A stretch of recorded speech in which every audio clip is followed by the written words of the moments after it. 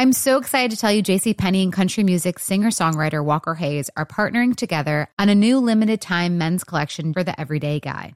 What I love about Walker Hayes is his laid-back nature. He's a family man, and being a country megastar while also having 7 kids, you know he likes to keep his style cool and casual. This new collection is perfect for the guy living the t-shirt life or someone wanting some fresh options that feel just as good. It's easy to wear, affordable styles that celebrate the ultimate family man, along with the quality, durability, and sensibility dads appreciate. Available online Saturday, May 4th at jcp.com and in-store Thursday, May 16th. Just in time for Father's Day. Limited time only. JCPenney, make it count. Getting ready to take on spring?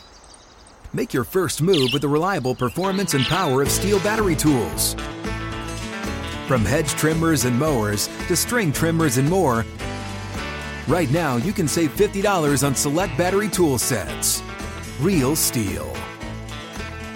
Offer valid on select AK system sets through June 16, 2024. See participating retailer for details.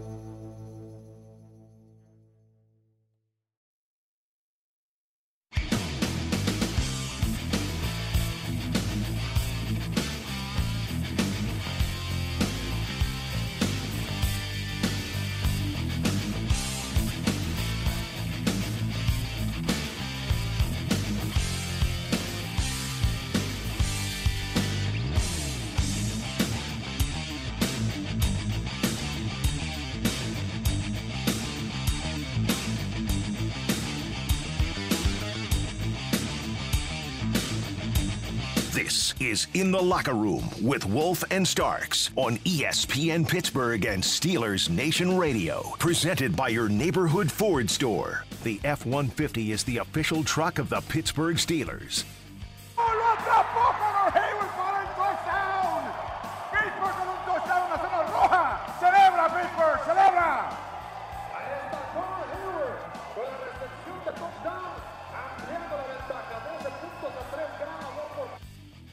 All right, let's welcome in, now that we're composed somewhat back in the locker room here, let's welcome in Alvaro Martin, Spanish play-by-play voice for the Steelers Game Day Network. Alvaro, how are you, my friend?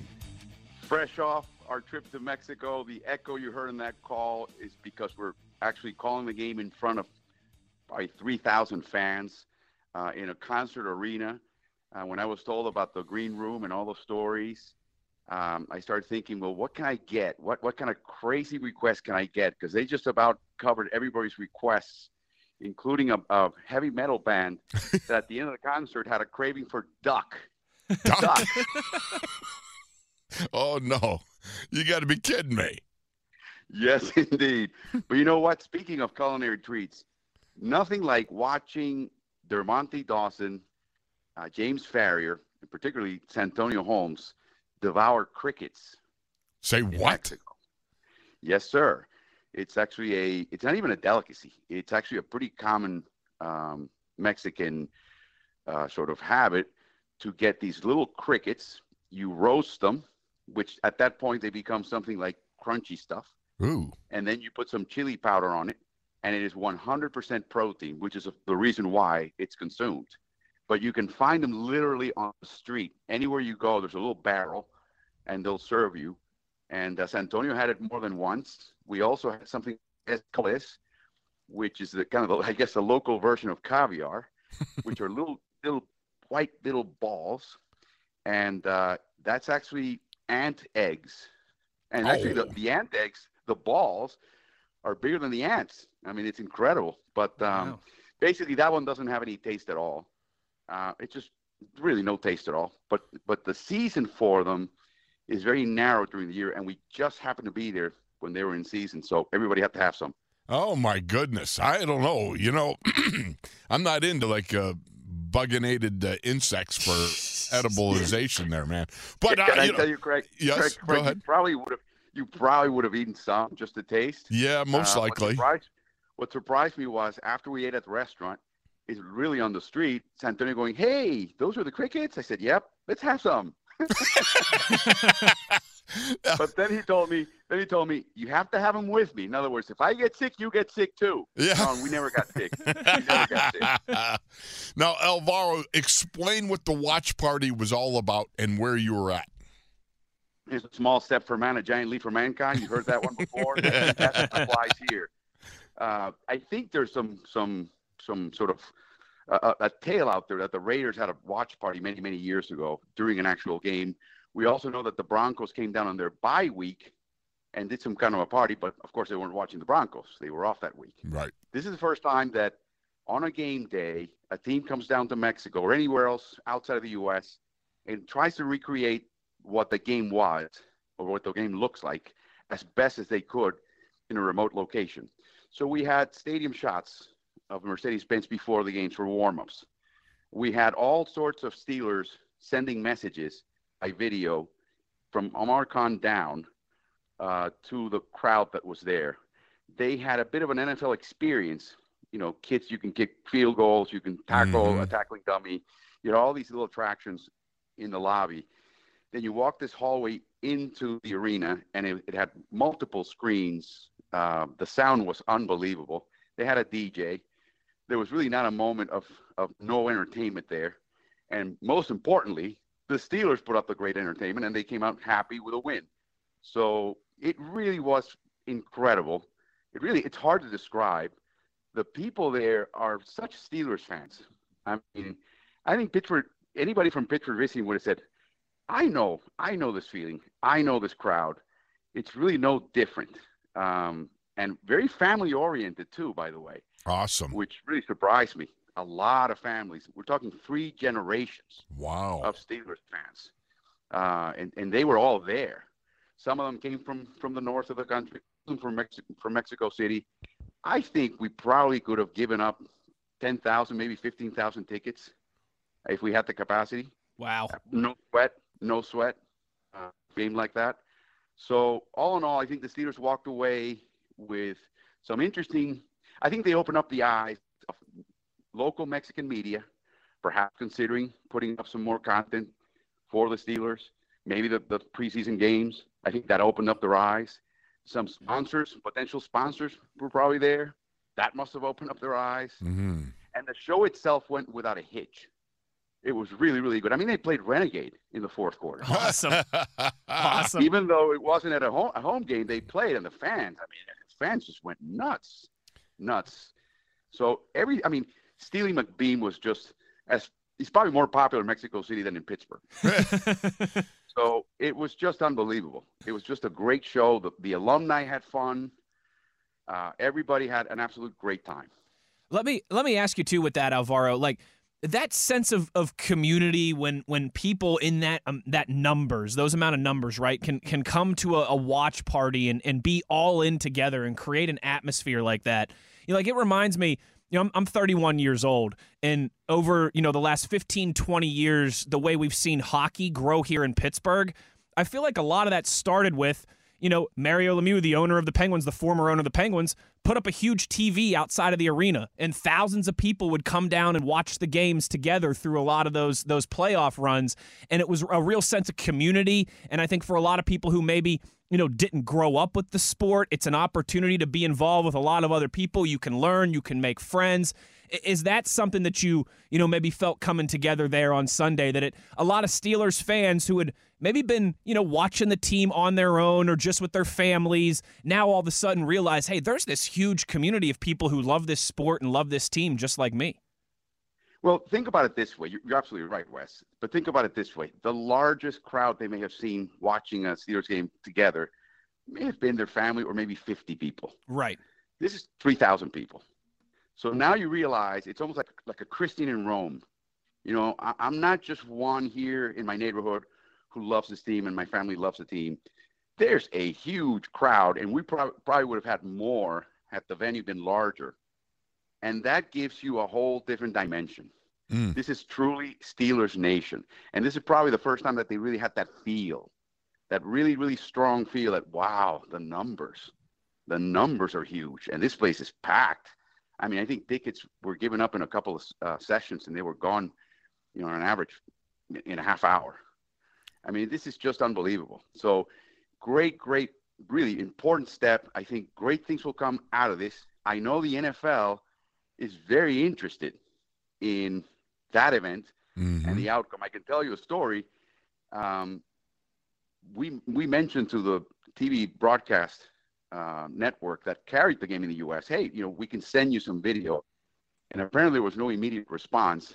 The NFL independently called and said, can we get footage from the event for our CBS network? And Pittsburgh was like, well, we kind of offered it, but they never mentioned anything. Oh, sure, we'll give it to you. It sure was. It made it onto one of the billboards. Wow. And it gave you a sense of what that was. So I think for the league, this is an important step. But I'm telling you right now, it was stunning. And then they took us around a little bit, around the city. They took us on one of those double-decker buses. Now, where were you, Alvaro? What city? We were staying in Mexico City in an area that's very, very nice called Polanco. Okay.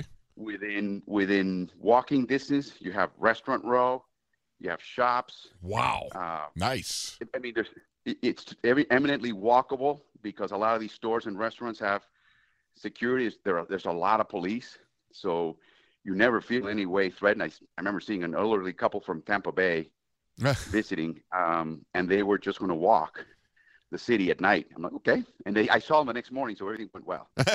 So that's good. It's just one of those things where the setting is great. They took us to this hotel that had a restaurant. I think it was like a 40th floor. And the view of the city was spectacular. Oh, my. I mean, it's just unbelievable. Mexico City, as most Western U.S. cities, was built on sprawl. Think of L.A., Phoenix, where people build single-story homes and just go out into the hinterland. That's Mexico City. But what you're seeing now is towers, people building up in Mexico City, and with some modern buildings. So it's really, really interesting. Traffic is bad. Think of LA as well. Right. But other than that, it's just a great town. Alvaro, let me ask you this. Now, you called the game there live, correct?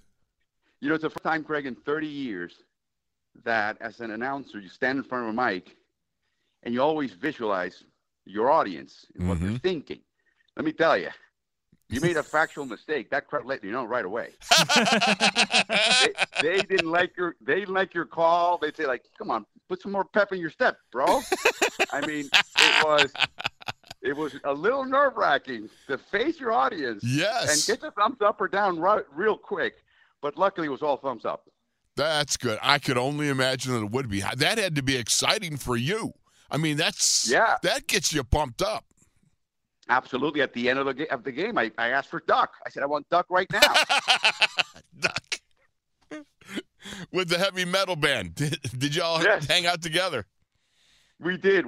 No, it was fun, guys. It was really, really fun. Santonio shows up on the stage, and it's like MVP. Del Monte shows up, Hall of Fame. Oh, yeah. James shows up, and people put up their 2 sign, 2 Super Bowls. Like, this is a knowledgeable crowd. Don't have to count them. They love the team, and just a success all around. Really, total success all around. I can't tell you, everybody was a little bit anxious to make sure everything went right, but at the end, everybody was so happy. Everybody. It's great that you have that great community feel, that pulling together of Steelers Nation, feeling a part of the excitement of the drama that game was, and I just got you here. What'd you think about the game? What'd you think about the Steelers outrushing the Falcons? The first half defensively was unbelievable. But then I asked myself, this is the second Pittsburgh opponent in a row, Indianapolis on Monday, Atlanta on Sunday, who has a specific weapon that they typically base their offense around, Jonathan Taylor, and then the rushing attack. And then at the start of the Steelers game, they just not use it. I don't know what's going on with that video of the Steelers defense that makes a team go, you know what? This is our strongest weapon, the way we win games. We're not going to rely on that. We're going to get away from that. Maybe to try to fool that defense. That was the first thing. I mean, why do you not use Cordero Patterson from the beginning of the game? Why? I mean, they tried. Three touches, no yards. I'm not saying that they didn't try, but 3 touches? Really? It's not enough. Really? No. And so it's the second opponent in a row that is spooked. I don't know how else to say it, by the Steelers defense to the point where their game plan goes away from their strength. That's the first reaction. Like, why are these people not giving the ball to Patterson? They start. Let me give you an example. First play of the game. This team is, I think, the second highest proportion of runs on first down. What does Mariota do first play of the game? Pass. Mm-hmm. Again, it's like they blink before the game starts. So that's the first part. And then they get into their game later, and it really causes some damage. Indianapolis in the second half, Atlanta in the second half. So in a way, you always think we got a little bit lucky here that they didn't start doing things the way they wanted to at the beginning. Again, taking away nothing from the Steelers defense, played very well in the first half in both cases. But I'm struck by the decision-making from the other side. So we get another running team. We get a second running quarterback in a row, whether it's Huntley or Jackson, we'll see. A much better team, of course. So it'll be interesting to see how that works. And then, I don't know about you guys. Craig, Wes, I don't know what you think. I'm no one to say this, but I just had this thought come to my mind briefly when I saw those throws by Kenny hit the ground in front of his receiver or overthrow him a couple times. He overthrows every now and then. That's fine. I saw many more than I usually see from him, especially lately. And I'm thinking to myself, is that the beginning of the rookie wall here? Is there such a thing as a rookie wall for a young quarterback like this? There were too many of those for my taste. No one else helped them, of course. There were some drops. There was the usual penalties. We went all the way down to the 14-yard line in the second half, and then we had a couple of penalties, and we had to kick a field goal. But the first thought that came to my mind is he's making really totally unforced mistakes that are completely on his own, and they're more than usual. And I was wondering that. I don't know if you guys felt that way. Yeah, I don't feel that way myself, just because of the fact that this guy now, as I look at it, he's gone 4 games without throwing an interception. He's gone 4 games in a row with ever-increasing quarterback rating. He's getting better, in other words, week by week. And you're bound to, as every human being is bound to, you're going to have, 3 steps forward, 2 steps backwards in the growth of a rookie. I'm not worried about it now. If you need greater evidence, a long term in overall assessing something like that. I just don't feel like he's anywhere near that rookie wall. And quite frankly, and I understand, it can be a real thing. In my day, there was no such thing as a rookie wall because Chuck just didn't tolerate it. Chuck you better run through that wall. Wolfley. Chuck was all about, listen, there's no rookie wall. You just show up every day, every week, and you get the job done. And that's all we ever heard. But I understand what you're saying. Bring your one good leg, and it's okay. You'll be fine. Exactly so. Go ahead, Wes. Go ahead. No, I was just going to say the rookie wall, angle of it was one that I had not thought about. I am with you that there were a couple passes he was skipping short. The overthrows, like you said, you're going to have those. The short hoppers, I think, are a little bit newer here over the last week or two. I think kind of what Wolf said there. We always want progression to be completely linear, but sometimes it is. You take 3 steps forward and then you take a step back, and then you take a couple steps forward and then maybe a couple steps back. I think that there's probably a lot that they've thrown at him, since that bye week, and I do think he's picked up most of it in stride. Maybe that's just kind of, detailing some of those mechanics to make sure that he's keeping that stuff at a minimum as they close out the season here. I'm sure he'll be working on it this week. I'll tell you, because you can tell he's a competitor. You can tell. I remember Latrobe. I show up early for everything. Shows up early for breakfast. At the time, Mitch is a starter, so all the offensive linemen sit with Mitch at every meal. Kenny is on another table. He always showed up early. Nice demeanor, pleasant smile. Finishes meal, gets up and go, probably to watch video or do something. He gets her early. He works hard. It's like, if anything goes wrong, it's not because of him. He did his part.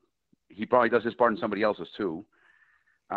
Those qualities at some point show up, the sort of the competitiveness and the prep together are powerful. become a powerful weapon. You just don't see that right away, and you don't see that. It doesn't show clearly. It's something that shows up in the things that didn't happen, that you never see.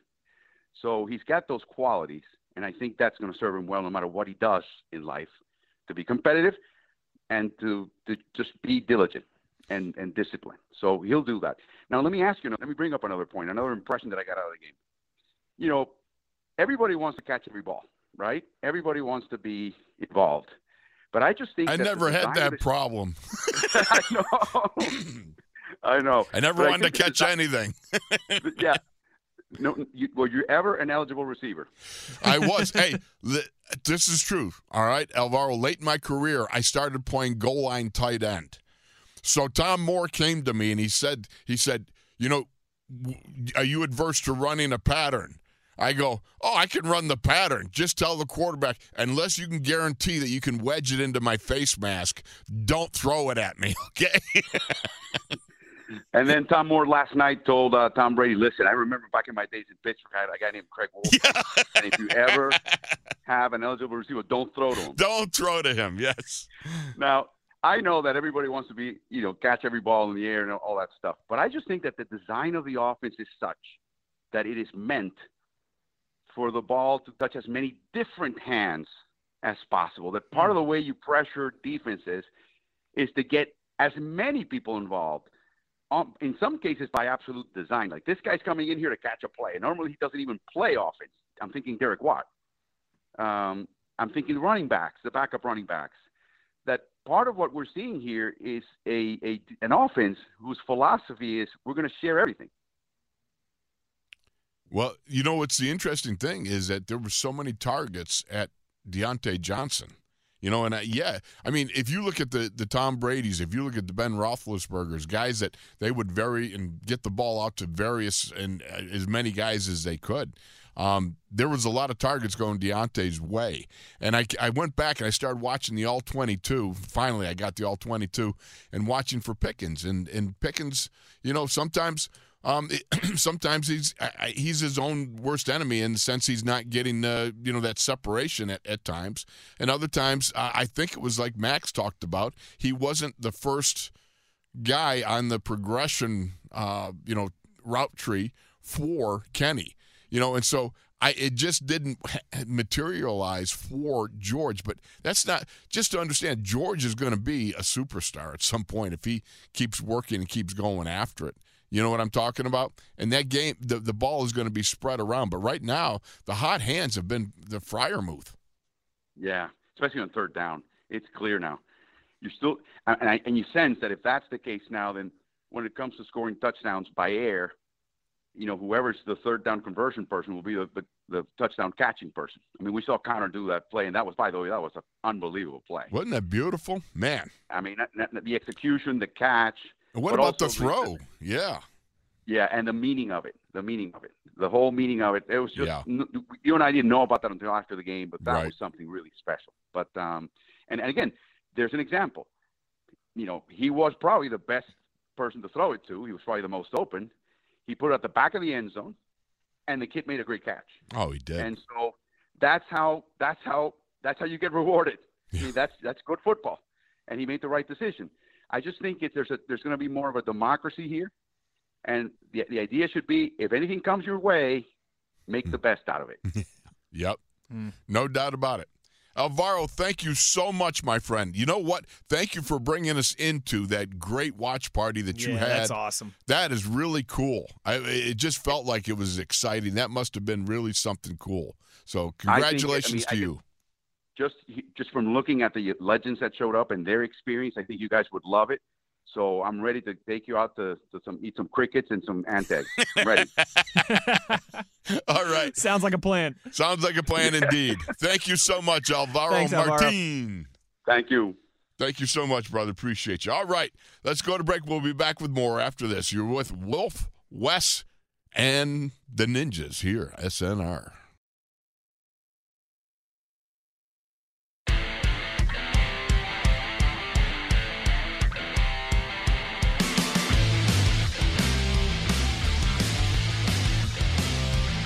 This is In the Locker Room with Wolf and Starks on ESPN Pittsburgh and Steelers Nation Radio. Presented by your neighborhood Ford store. The F-150 is the official truck of the Pittsburgh Steelers. And he feeds Najee off the left side. They seal it. He's inside the 35, inside the 30. Stumbles and still gets positive yardage to the near sideline to the 32. Needed 4, got 8. No, he got more than that. He got 13 on the play to the 27. And that's exactly what the Steelers needed going down into the Mercedes-Benz Stadium, which is, I said before, it kind of looks from the outside. It reminded me of like a monstrous replica of Darth Vader's helmet. I don't know why, but in a dome, you're not supposed to have that many right angles. You know, I mean, it just kind of bamboozled me. But regardless, it was a tremendous. Yeah, there you go. Yes. Luke, I am your father. Impressive. Most impressive. But this is not Acrisure Stadium yet. I like that. You just do that. You would just leave this on for the last half an hour of the show. He's wheezy. That's me. I'm breathing. You know what's funny is I cut that up yesterday because I figured you would make the Darth Vader helmet joke yesterday, and I don't think we ever got to it, but hey, it worked today. How about that? We got Darth Vader breathing. We couldn't find Presley Harvin's kick. But I can get you this in a second. Yes. Oh, yeah. Yes. Luke, the force is with you. All right. So the Steelers' run game has really come on. I mean, Sunday's game was, their fourth highest total? Yes. Of the year. This is our third highest total of the season. All right. After the first, let's see. I think, is it the third or fourth? I can't remember. It's top 5. Okay, top 5. There you go. Thank you. That works so much better. But this offensive line has just been on the move. I tell you what, Coach Pat Meyer's just been doing a terrific job getting these guys ready. And watching them develop, you know, you think about the first half of the season, we're sitting there going, oh, man. You know, back to training camp. We got to put this together. We got to need an offensive line. We got to be able to move the ball. We got to be able to pass protect and all these things, all the trepidation going through preseason and, you know, all the various things that, were being said and everything. And all of a sudden now it's getting that traction. And they're doing such a good job. You know, this is the first game they've kept Kenny clean as far as the sacks, right? He was no sacks on Sunday. And I look at this and I think to myself, you know, as this line grows, Kenny's going to grow. And as Kenny grows, this line is going to grow. And right now, the running game has just been on a tear. I can't say enough good about how great Najee looked. Yeah, he looks like the Najee that we expected coming into this season. You know, the violent tenacity. Yes. The, you know, as Marshawn Lynch used to always say, right, Wolf, sometimes you just got to go through a bad words, face mask over and over and over and over and over and over. And that's what Najee was doing. Even the 5-yard runs were punishing. Yes. You know, and again, that's what we saw at Alabama. That's why he was a first-round draft pick. That's why we all had so much hope for this guy following his rookie season last year. He's clearly had some health issues, you know, throughout training camp and into the regular season. But I think with the uptick from the offensive line, I think with, you know, maybe Najee getting a little bit of help too, in the sense of, you know, there's some other running backs on this roster that they trust now too. So it's not like he's shouldering the entire load of the run game, right? Jaylen Warren has done well at times. Benny Snell, Anthony McFarland getting his hand in that pile. We know Kenny Pickett, you know, has had his 30, 40 rush yard performances. I think it's just kind of all come together at the right time in that regard. But I am with you. The offensive line and Najee are always going to be kind of the catalyst, the straw to stir that drink for the run game. And since the bye week, Wolf, they've put in their best performances. That Falcons, I just looked it up for you.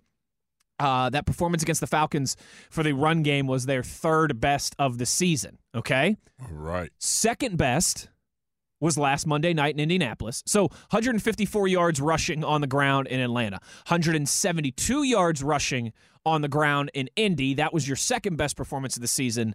And then number one was New Orleans right after the bye week at home, 217 yards. So I don't think there's – and you know what's funny, Wolf? Their fourth best performance of the season was in Philly right before the bye week at the end of October. So I think it's very clear Najee's gotten healthier. The offensive line has gotten better. And when you look at the timeline, of their top four rushing performances, number 4 was at the very end of October, and then all the other ones are in November or December there. I think you can kind of read between the tea leaves there, and it's clear the offensive line has been better. Najee's been better, and they have some, like I mentioned, some real compliments to go with Najee as well, too.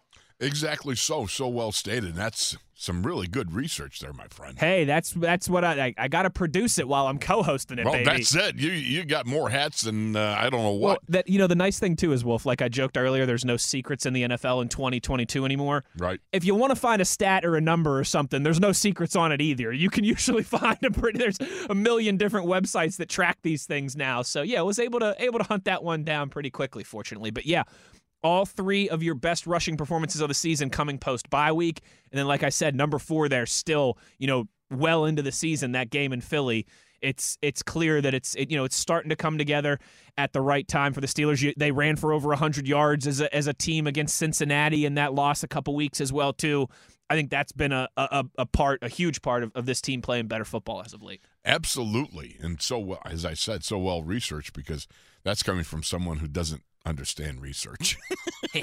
I have issues there. But regardless, all we know is that it's trending upward, and it's trending at the right time. And the right time is now because of the December weather that's going to be, here.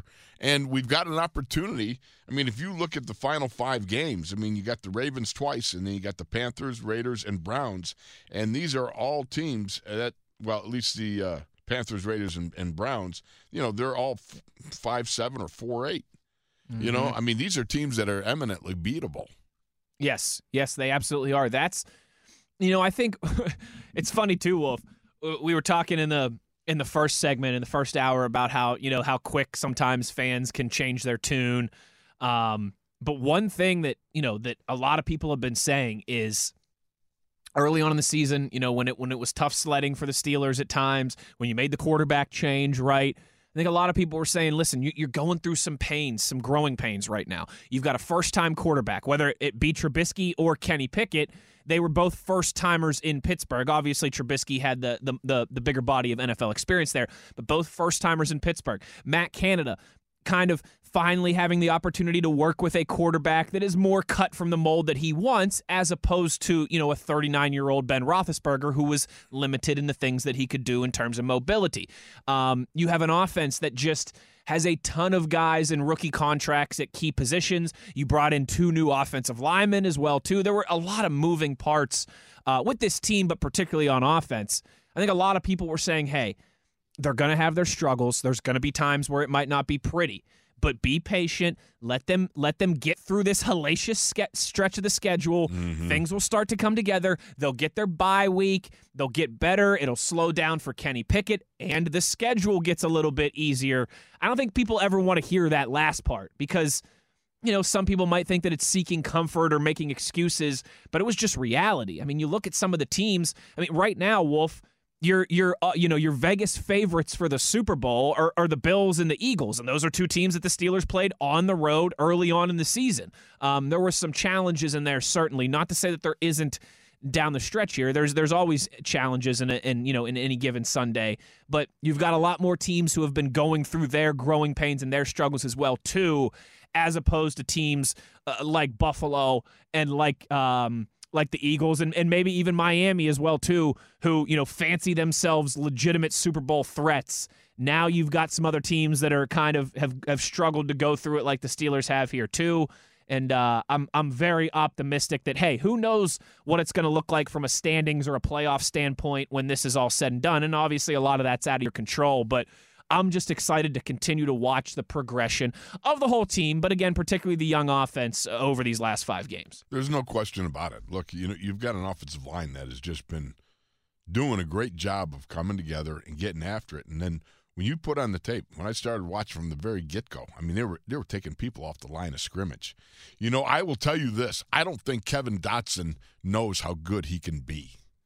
I really don't. I you know, some of the things that he does, and, you know, I would love to see him finish blocks more and stuff like this. There's little things that you can clean up about your game. But some of the physical things that he does with some of the beefaloes that he just battles in the trenches, it just makes you go, whoa. You know what I mean? Every now and then you'll see him just uproot one of those 350-pound cheese whoppers and walk him off the line of scrimmage like he's escorting an elderly lady out, you know, with a little rougher than that, I would say. But, you know, I mean, he just like, boom, he gets underneath and just starts walking him off the line of scrimmage. And I'm like, wow. You know, I mean, that's just like, it just makes me go, ha, as Myron would say. You know, you love to see that. You see, I see growth in Danny Moore. A lot of people, I've heard some stuff about it, but I see growth in Danny Moore. I see Mason Cole doing just such a fine job. And James Daniels at the right guard spot looking good. Yeah. Right? Yeah. And then you got Chooks. Chooks is probably the best pass protector out there. You know, I mean, Chooks is doing a good job. He's solid. You know, each one of these guys has been growing, and individually and corporately as a group, they've done such a nice job. And it's something, I don't know. I enjoy watching the players. That's the one advantage to being a local guy and being able to do the things you're we at do. Practices and everything. Yeah, you get to watch these young guys, even the older guys too. You watch them from the first day to the last day. You know, and it's just like an opportunity to be able to stay abreast of how they're progressing, because you see it so much. But well, I think we better go to break real here. Quick too, Wolf. Yes. Just, you know, I think it is when we talk offensive line as well. It be like maybe same church, different pew at times to like an offensive coordinator conversation. Mm-hmm. It's one of those like. Every fan base in the NFL, except for, you know, maybe like Buffalo and Philly, some of those top-tier teams that we just mentioned, Kansas City, they think their offensive coordinator could be doing better, right? Like right. Every fan base in the NFL, too, with the exception of a couple, thinks their offensive line could be doing better. That's part of the nature of the beast, and it's every team in the NFL wants more from their offensive line. Part of that, though, is just how talented defensive linemen are now. It's insane how athletic these freaks on the defensive line are. But, you know, I just wanted to say that because some people might be listening to us and going, well, you guys are talking about improvement and this and that. It's still not good enough. Offensive line play across the NFL is a struggle for the majority of there's maybe 4 or 5 teams in the NFL right now that aren't sitting there thinking, yeah, you know, we could still use a little bit better play from our offensive line. But that doesn't mean that they haven't grown, that they haven't progressed. And, you know, that they deserve a shout out in that regard. They are, you know, they're not the Mona Lisa, right, Wolf? But they are certainly, I think, a much improved unit from the one that we saw at training camp in preseason and early on in the year. Much improved. No doubt about it. You know, I mean, whether it's pass protection, whether it's the run blocking, you know, again, more work needs to be done, but dadgummit, they're moving in the right direction. Yep. I think I'd rather hear people get more behind them than, you know, be sitting on there and picking apart all the things that they think are wrong there, because it takes some time and it takes effort, you know. But, okay, let's take a break. We'll be back to wrap this up. We got the last segment coming up here in the locker room with Wolf and Wes. And Max is healing up, and we'll be right back after this.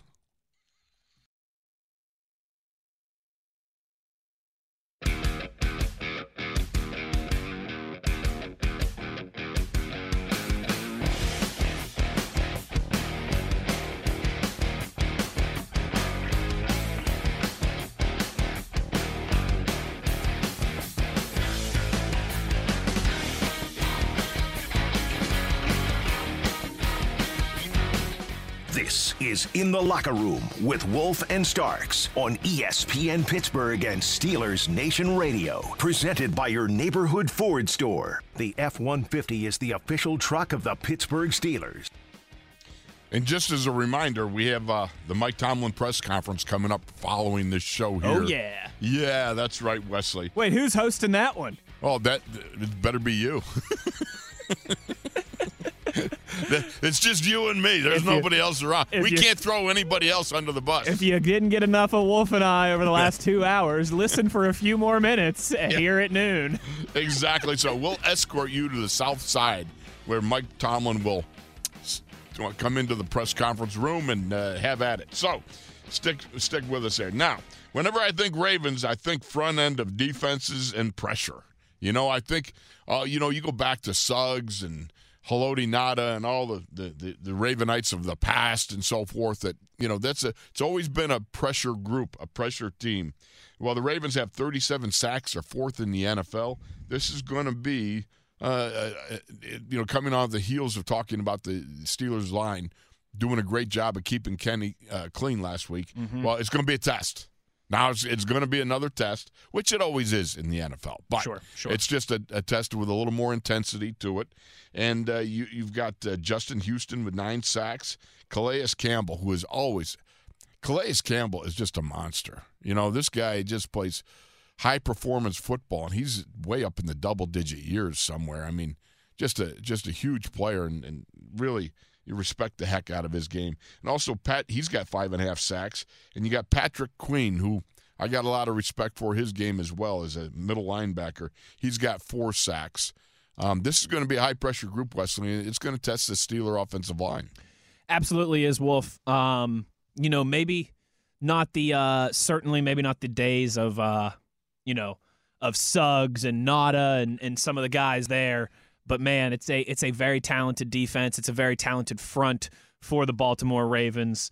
They've got a good blend there, I think, of veterans and younger guys, right? Mm-hmm. I mean, you just mentioned a stalwart in this league for a decade, and then a guy in Patrick Queen who is in his 3rd year, I believe. I think so. So it's a defense that has that kind of balance. Maybe kind of like the Steelers do. You've got a Cam Hayward type who is longer in the tooth and like a fine wine, and then you got somebody like Alex Highsmith who is playing a huge role still on their rookie contract. There's a lot of similarities there. Minka Fitzpatrick for the Steelers, some of the ball hawking guys that Baltimore has on the back end, but it all starts up front. Absolutely, that's kind of how the Ravens have been built. Similar to the Steelers at times over the years. They want to be able to win in the trenches and kind of build from there on both sides of the football. And they have got some familiar names on that defense, certainly, who are going to pose a challenge for the Steelers front that, like we were just discussing in the previous segment, has improved week by week. But this is going to be a big test for them on Sunday at home. It is indeed. It really will be. And I'm looking forward to it as I always used to love the opportunity to compete against the very best. It's just something especially in an offensive line, you as a group, you go together and you have at it. And you're going to do some battle up there, and particularly against a rival too, right? Exactly. And there is just great fun in one of those no holds barred type of games, where you're sitting there and you just that you don't have to send any forget-me-nots or I'm sorry about that illegal shot I took at you. You don't have that problem. But no apologies on Sunday. Thank you. You're exactly right. Wesley, I want to thank you for sitting in for Max. Max, get healthy, buddy. We need you back. That's right. And we are going to go to the Mike Tom. We'll take you into the Mike Tomlin. Yeah, you and I aren't conference. Going anywhere. Yeah, we're not going. You got to stop me because I keep forgetting. I figure, I'm gone. I start walking out. You're like, go, no, get back here. Whoops. Listen, Wolf, I don't want to have to put you on trial for skipping the Mike Tomlin press conference, all right? So you just stay there in the studio. I'll see you in about 90 seconds. Is there anybody we have not thrown under the bus this morning? Danny Smith. Danny Smith, that's right. And he doesn't deserve it because he did a great job of getting the kickoff team doing what they're supposed to do. Oh, it's so good. Well, folks, thanks for joining us. Stay tuned. All right, Wes is coming in. We'll be able to hang out together and take you into the South Side where Mike Tomlin will be hosting a press conference. All that and more right here on SNR. I'm so excited to tell you JCPenney and country music singer-songwriter Walker Hayes are partnering together on a new limited-time men's collection for the everyday guy.